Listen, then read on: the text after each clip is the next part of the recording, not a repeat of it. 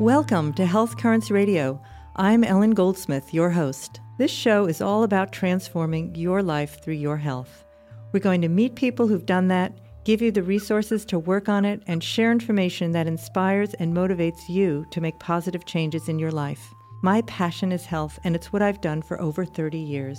Thank you to our sponsor, Pearl Natural Health, a naturopathic acupuncture and Chinese medicine clinic located in downtown Portland, Oregon. You can find Pearl Natural Health at pearlnaturalhealth.com. William Spear is an internationally recognized educator, consultant, author, and lecturer on integrative medicine, feng shui, vital design, end-of-life care, and personal transformation. He is the best-selling author of Feng Shui Made Easy, a featured contributor to Be the Change, How Meditation Can Transform You and the World, and the upcoming Recovering Original Ability. He lives in Connecticut, where his nonprofit, the Fortunate Blessings Foundation, sets itself apart as second responders to address the long-term emotional and psychological well-being of children following disasters. In immediate response to disasters in Southeast Asia, Central Java, Indonesia, Samoa, Japan, and the northeastern area of the United States, William and his team trained hundreds of mental health professionals, medical students, doctors, clergy, parents, volunteers, and caregivers to mitigate the effects of post-traumatic stress disorder in orphaned and traumatized children. Most recently, he has been working with children in the Northeast affected by Hurricane Sandy and is currently engaged in the Community Emergency Response Training in the state of Connecticut. William, welcome to Health Currents Radio. Thank you. Nice to be with you. So we wanted to talk today about emotional healing and the key to recovery that it is. And we know that following these traumatic events such as Sandy, the earthquake in Haiti, and the Japanese tsunami, after physical access to safe shelter, clean water, and food, for the most part, restored, that there's this other level to recovery, and that's the long-term emotional recovery. So I just wondered if you could talk about that unusual gap that's there, that gap between the physical and that mental emotional recovery that you've been working with. Sure. Unfortunately, the gap exists and has for some time in the community of disaster relief organizations. Not because they don't recognize it or know about it, but because they're, for the most part, ill-equipped to deal with emotional traumas and provide mental health care services. So what's happened is that these emergency responders, the first responders, and the big institutional philanthropies and organizations about which almost everyone knows and to which most people donate immediately after a natural disaster, provide the basics of food, water, shelter. And then shortly after they pull out of town, 2, 3, 4 weeks later, the reconstruction begins and people remove rubble and they start to think about their houses and their schools and their shops and very naturally go about the business of trying to get their life back together. But sadly, what's going on inside us and especially inside children in what I call their inner landscape has the potential to really cripple a community and bring the D in PTSD, which is the disorder of post-traumatic stress. Children have great resilience, and for the most part, the majority of them can recover from the traumas that are experienced in natural disasters like earthquakes or hurricanes or tsunamis with family support, with community support, and with their natural coping abilities. But probably 1 out of 10 children, it's estimated, will suffer some kind of permanent post-traumatic stress, which becomes a systemic disorder that's buried deep in their body because of the inability to discharge and release some of the emotions that get pushed down and repressed in order for them to just survive the experience itself. So what we do is organize mental health teams and volunteers to help work with children in very playful ways, in ways that allow them to express themselves very naturally and joyfully. And in the process, they release these deeply held emotions harmlessly, without conversation, in most cases without any kind of story or language. in what we call play shops. And so I've been trying to articulate for the disaster community through various articles that I've written all over the place, particularly in the Huffington Post, where I have a regular blog, that the phases of disaster need to include what I call the recovery phase to distinguish it from the reconstruction phase, which is the third phase, and the recovery being the second phase of a disaster, and that is the recovery of normal emotional responses rather than living with these repressed and deeply stagnated emotions that could cause so much problem later on. So how's that being received? How's the disaster community receiving this input? I think that the community of disaster workers who are trained staff with whom I've worked on the ground, people from Doctors Without Borders or Mercy Corps or other large organizations who come in the initial stages of the emergency phase, are very receptive because they themselves have some psychological and emotional responses that they're not terribly familiar with how to kind of let go of themselves. But they've finished their work in a matter of weeks, and yet they're deployed to stay for perhaps as long as 3 months. And after that emergency phase is pretty much handled, when children know where their next meal's coming from, when there's proper hygiene facilities, when their sleeping situations are set up, and some sense of normalcy and rhythm and regularity is returned, these workers from some of the big organizations are kind of at a loss to know how to really help kids deal with trauma other than in nice conversations and empathic listening and communication. They've had some basic training, if any, on that kind of empathic listening and sensitive caring, which would come as a result of the whole process of preparing to walk into a major disaster. But they don't really have any tools that we can provide them with. And disaster workers themselves, or volunteers or staff members of these organizations, are very receptive. Now, having said that, organizations prior to disasters are kind of caught in the middle. They're a little bit reticent to take on something which they think they can't handle, and to add to their programming or to add to their burden of tasks to be done before going into a situation. And I've been trying to create what I call preemptive training programs. That is to go to these organizations and communities, parent groups and church groups and so forth, to just give people an idea of what they can do after a disaster long before the storm comes, long before the ground shakes. So they're prepared. And that's very typical of what the CERT training, the Community Emergency Response Team efforts are doing state to state through Homeland Security and FEMA, which includes a psychological module within a 7-week course when people learn triage and various emergency response for their own communities. So to include that kind of psychological care is something that has to be experiential more than just didactic. So to really get in there and work with volunteers and community members and give them some sense of how effective they can be in working with kids who've been traumatized. Takes a little time to kind of break through some of the barriers we have about working with trauma. We don't treat PTSD. We're not talking about the D disorder. We're talking about the natural response of post-traumatic stress that everybody has after some traumatic event.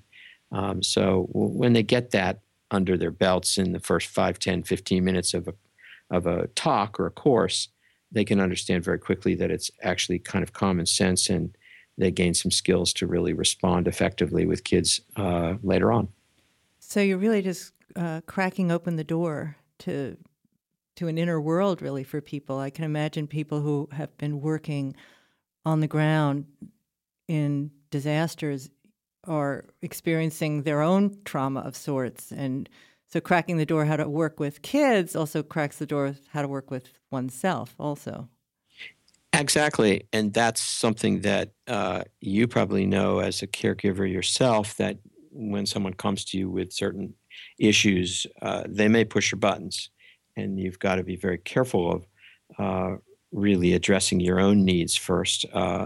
That old message of what happens when the oxygen mask drops down in an airplane, where you really have to take care of yourself before the person next to you or before the child next to you. Hmm. So we're constantly in conversation with volunteers and staff members of these organizations to really look at their own issues around trauma, around disaster or emergencies, so that they can be a little bit more empty vessels when they walk in situations. And if they can't, to take time day by day or each afternoon or whatever with each other, with other staff members or with other people in their community, to just make sure that they're returning to their own inner world in a calm and peaceful way, and addressing any emotional issues that are very real for them, how their own family is faring.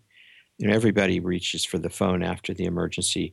You don't know anyone in California who probably was in that earthquake, or maybe you don't know anyone who was anywhere near, a school shooting or a disaster somewhere, even a big storm in Europe. But somehow you drop somebody an email, or you get on the phone and, you get, "Are you okay?"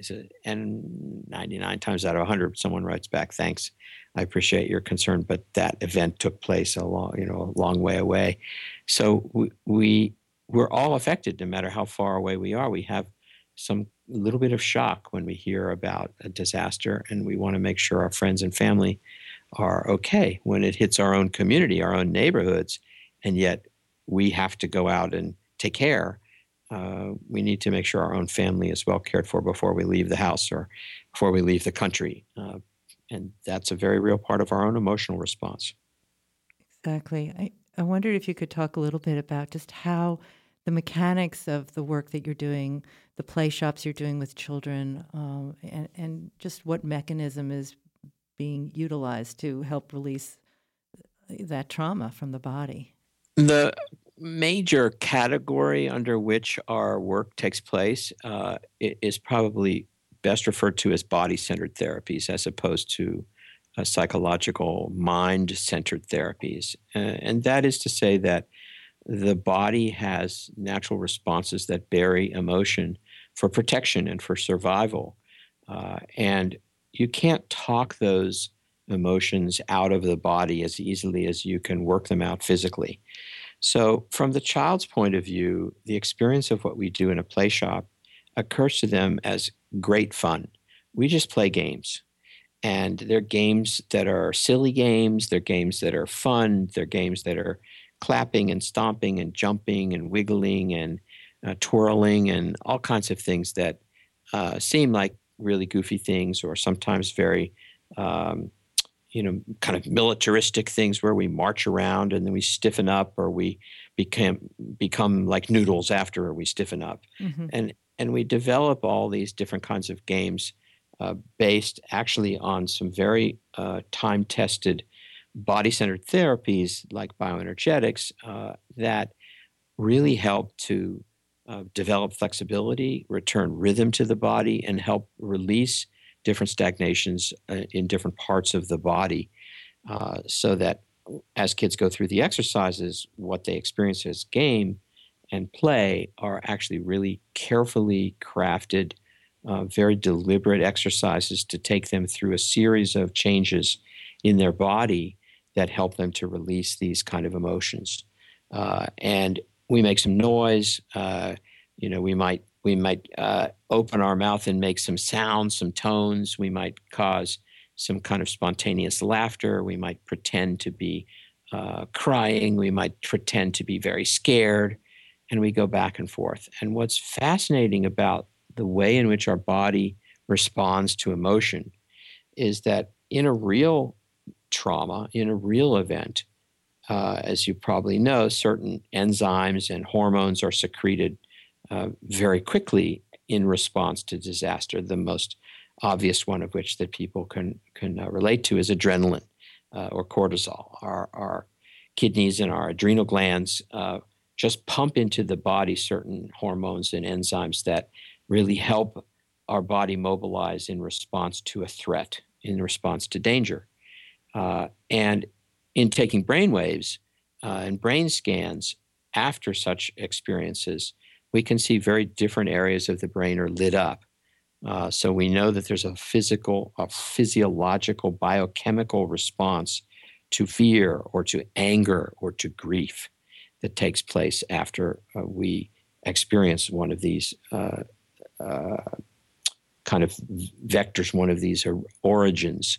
The earthquake shakes, or a lightning bolt comes, or a gunshot goes off. Our body responds biochemically. Mm-hmm. What's amazing, though, is that even in psychodrama, even in the pretend anger, even in the pretend fear, even in the pretend grief, when you make believe you're crying, your body secretes exactly the same chemicals, and your brain responds exactly the same way in the pretend. So what we do is we allow the body to naturally return to its normal response instead of stagnating that response. There's a very big difference in what happens in the body when you're scared and you swallow a scream to what happens when you are scared and you let out a scream. There's a big difference in your physiology and biochemistry to what happens when you're really angry but you swallow the anger versus when you're angry and you let it go in a yell, no, stop, or say something that is clearly an expression of anger. And your brain doesn't know the difference between pretend and real in terms of the physiology and biochemistry of what takes place. So we're returning the body to its normal state through these play shops and exercises in ways that, as a result of the release of these emotions, allow it to return to a sense of balance, which then ultimately prevents the formation of the disorder and mitigates PTSD from ever occurring. It responds to PTS, but doesn't allow it to develop into PTSD.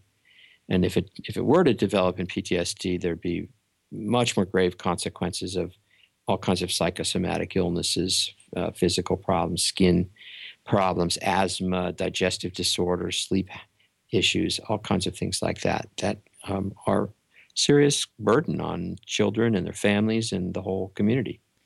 So I absolutely see that in my practice with people who've had severe trauma in their lives and have never really released it from the body, how that comes out in their system, in their physical system. But what's happening after these noisy, kind of boisterous play shops is children must be in a very different state. Could you describe that a little bit? Well, I can give you a really great example of a little boy that we worked with down on the shore in Brooklyn in a little town called Garrettson Beach.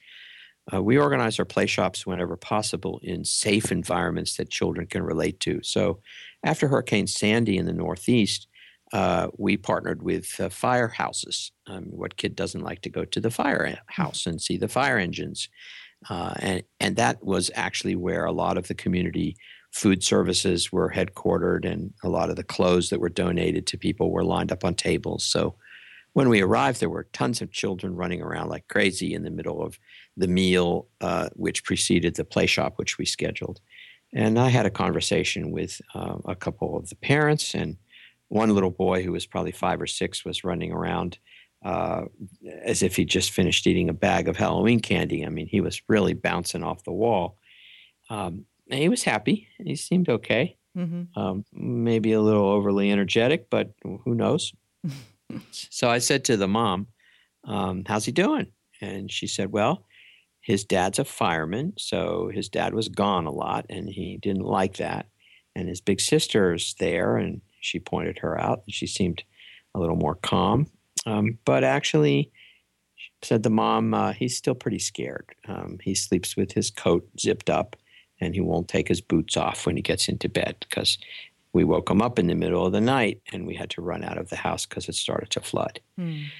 So here's this little boy really scared, and he joined in the play shop and participated. And after about the first 10 minutes or so, kind of as a surprise, and nobody really expected it, while we were making some toning noises, he started to scream.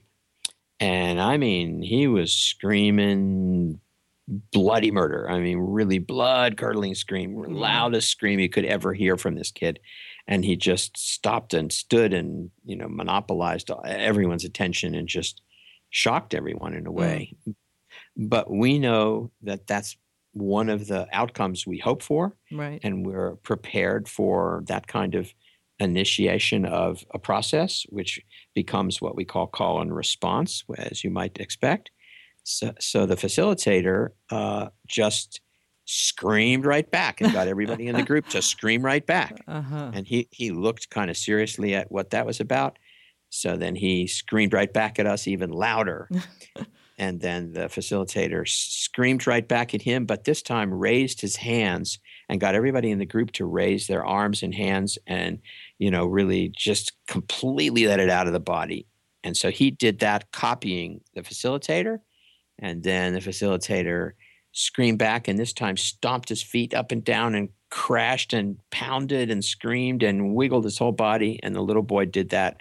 And finally, when he finished doing that, cracked up laughing, which beautiful. Was fantastic. Yeah.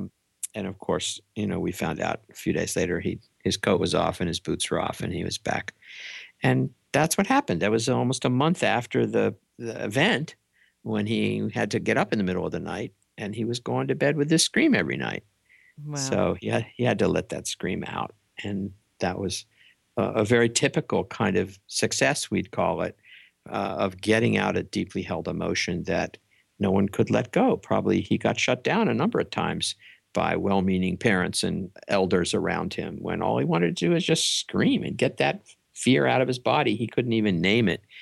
And you could have a nice conversation with him about not being scared or other things that you might say to him, but nothing would be more powerful than to just allow him in a safe environment, supportive situation like that, to just scream. Absolutely. What a beautiful story that is, and really, I think, an exemplary example of the work that you're doing and the freedom that people are getting after that. So I just want to let people know a little bit about what's coming up for you. You will be at the New York Green Festival on Sunday, April 21st from 3 to 3:45 p.m. on Stage A. I know it's a big place, the Jacob Javits Center, and you're going to be speaking on building resilient communities after natural disasters. And to contact you, they can email you at w@williamspear.com or william@fortunateblessings.org. And fortunateblessings.org is the website where they can read much more about the work we do as well. Yeah, there's a lot of information on the work that you did at the tsunamis and in Sri Lanka and in Japan. And if people are so inclined to support this very important work, I urge you to go to fortunateblessings.org, and there is a donate button, and that donation will go 100% to support ongoing training of mental health professionals, volunteers, such as William spoke about, the theater volunteers and other first responders who are interested in this work. And these people will work with children before and after natural disasters and transform stress, fear, and held emotion in the body to a sense of freedom and bringing back balance and rhythm to a child's life.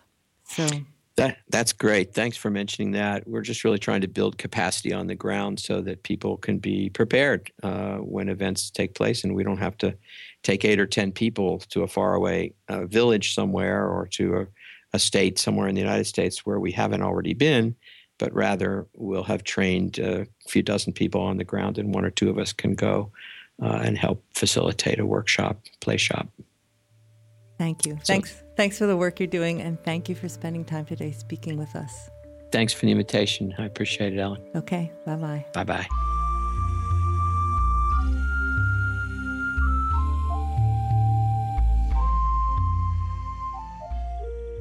What William Spear described in his work to prevent post-traumatic stress disorder in children is rooted deeply in the body. What if you could regain your connection with yourself, feel more flow, more balance, more peace? There are powerful options and ways to explore that while bringing more aliveness and vitality to your life. The saying by some in regards to physical complaints that people have, that it's all in your head can be completely confusing for someone who's really experiencing it deeply in their body. Could not we change this to, it's all in the body? Can emotional recovery be a key to healing that's rooted in the body? If so, then the path can be widened to include body-centered approaches, such as, just to mention a few, bioenergetic therapy, core energetics, and Hakomi, which work with deep-seated emotions that manifest physically. Alexander Lowen, who's the founder of bioenergetic therapy, a form of psychoanalysis rooted in the body, wrote, "Bioenergetics rests on the simple proposition that each person is his body. No person exists apart from the living body in which he has existence and through which he expresses himself and relates to the world around him. If you are your body and your body is you, then it expresses who you are. It's your way of being in the world, and the more alive your body is, the more you are in the world." So I want to give you some resources to explore. If you have those feelings that are almost indescribable, a feeling that you're stuck, that somehow there's something in your way to moving forward, you might want to explore some more body-centered types of therapy. So to learn more about bioenergetic therapy and find qualified therapists, you can go to www.bioenergetic-therapy.com. For core energetics therapy, which is based on a deep understanding how energy and consciousness work together in the transformative process of healing and is body-centered in its approach, you can learn more and find a therapist at www.coreenergetics.org. And finally, Hakomi therapy. Hakomi is a body-centered somatic psychotherapy, somatic meaning body, and it means that the body serves as a resource that reflects and stores formative memories and the core beliefs that we have. And it also provides significant access routes to core material. You can learn more at hakomiinstitute.com, and Hakomi is spelled Hakomi. So I hope that you can explore these resources and realize that if you're stuck in a way, even on a physical level, you might want to explore the emotional components that are rooted and centered in the body through some of these therapies that I've mentioned. That's all for our show today. Thank you for listening. I'm Ellen Goldsmith. My passion is health, and it's what I've done for over 30 years. Thank you again to our sponsor, Pearl Natural Health, a naturopathic acupuncture and Chinese medicine clinic located in downtown Portland, Oregon. You can find Pearl Natural Health at pearlnaturalhealth.com. You can listen to Health Currents Radio and connect with us on communityradio.fm/healthcurrentsradio. Find us on iTunes, download us on the mobile app Stitcher, or join in the conversation at facebook.com/healthcurrentsradio. We want to know how you are transforming your life through your health. Join us next week because we have a surprise guest, and that guest is me. And I'm going to spend the podcast speaking with you on the benefits of mindfulness in stress reduction.